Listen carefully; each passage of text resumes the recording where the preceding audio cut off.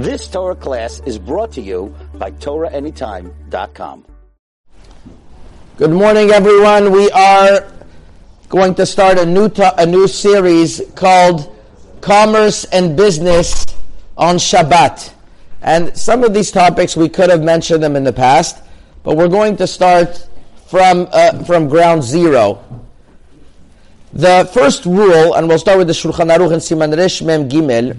The first rule that one has to determine is, in regarding doing business on Shabbat, we have to remember the basis of the problems that a person is going to encounter is having a non-Jew work for you on Shabbat is forbidden, because it is considered as if you are doing melacha.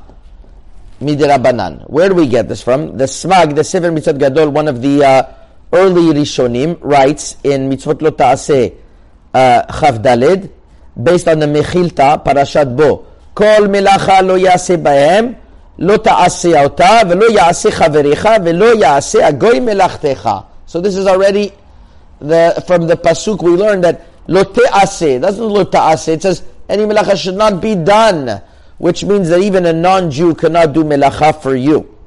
From here we see that and there could be a way to learn it even as the Oraita. Most poskim say it's only the Rabbanan.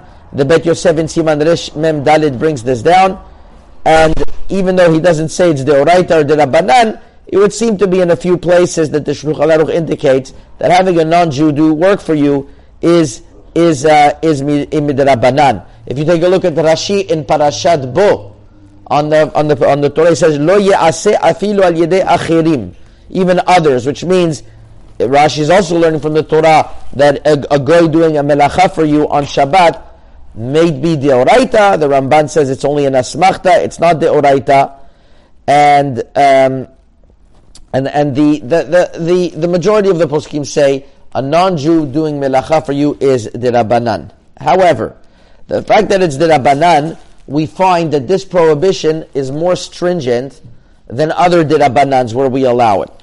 For example, we're not going to allow in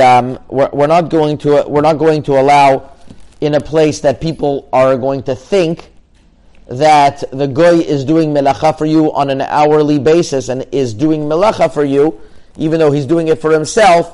We're going to say if we think that he's doing it on an hourly basis, it's forbidden because of mar'ita ayin, because it appears.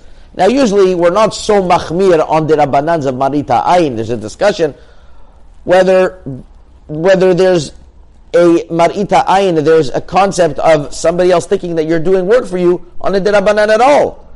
As it is discussed at length in Yoredei Siman Pezayin, the Shach says on the rabbanans there is no mar'ita ayin, but the Ramay discusses this, the Shach brings other proofs, but definitely over here, it seems to be an accepted halacha that we say marita ayin. Why?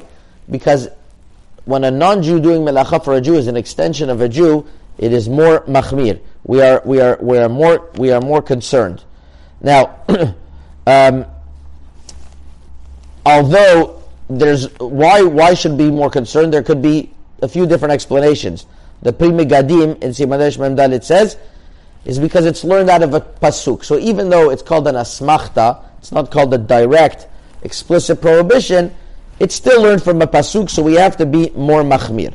The Aruch HaShulchan in Siman Resh Mem Gimel, Od Gimel Sivav, says that there are certain shvutim, which is the Rabbanans, that are more chamur that the Torah decides, and Kabbalah b'yadenu sheshvutei Shabbat enan keshar isur de Rabbanan elem ki isur Torah.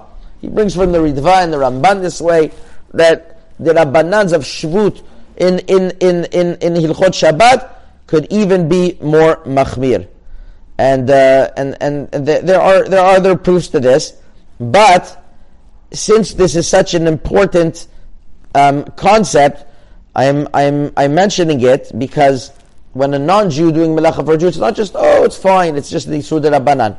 It's a higher level. You know, there's one of the greatest Sephardic Acharonim, his name was Rav Ephraim Navon, was from Turkey. He was the Machane Ephraim. He wrote, they say that the whole yeshiva system is based on the works of Rav Chaim Soloveitchik.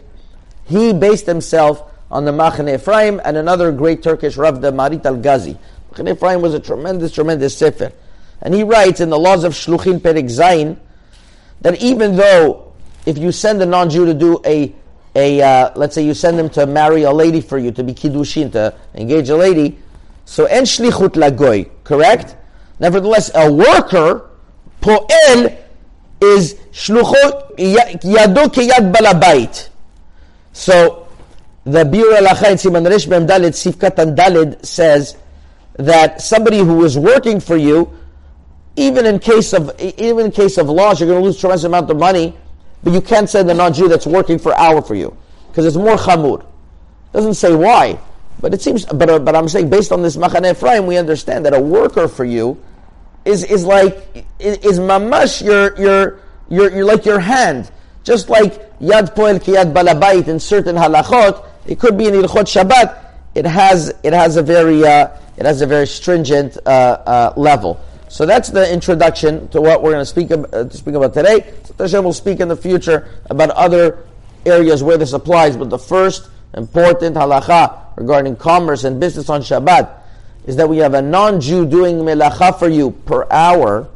He's considered your messenger. He's considered lo te'aseh lachem. We learn from the pasuk lo te'aseh, and that is more machmir because it is considered. It's considered on according to some pins even the oraita, but even the dirabanan, it's a higher level of dirabanan. Chazaku baruch. You've just experienced another Torah class brought to you by TorahAnytime.com.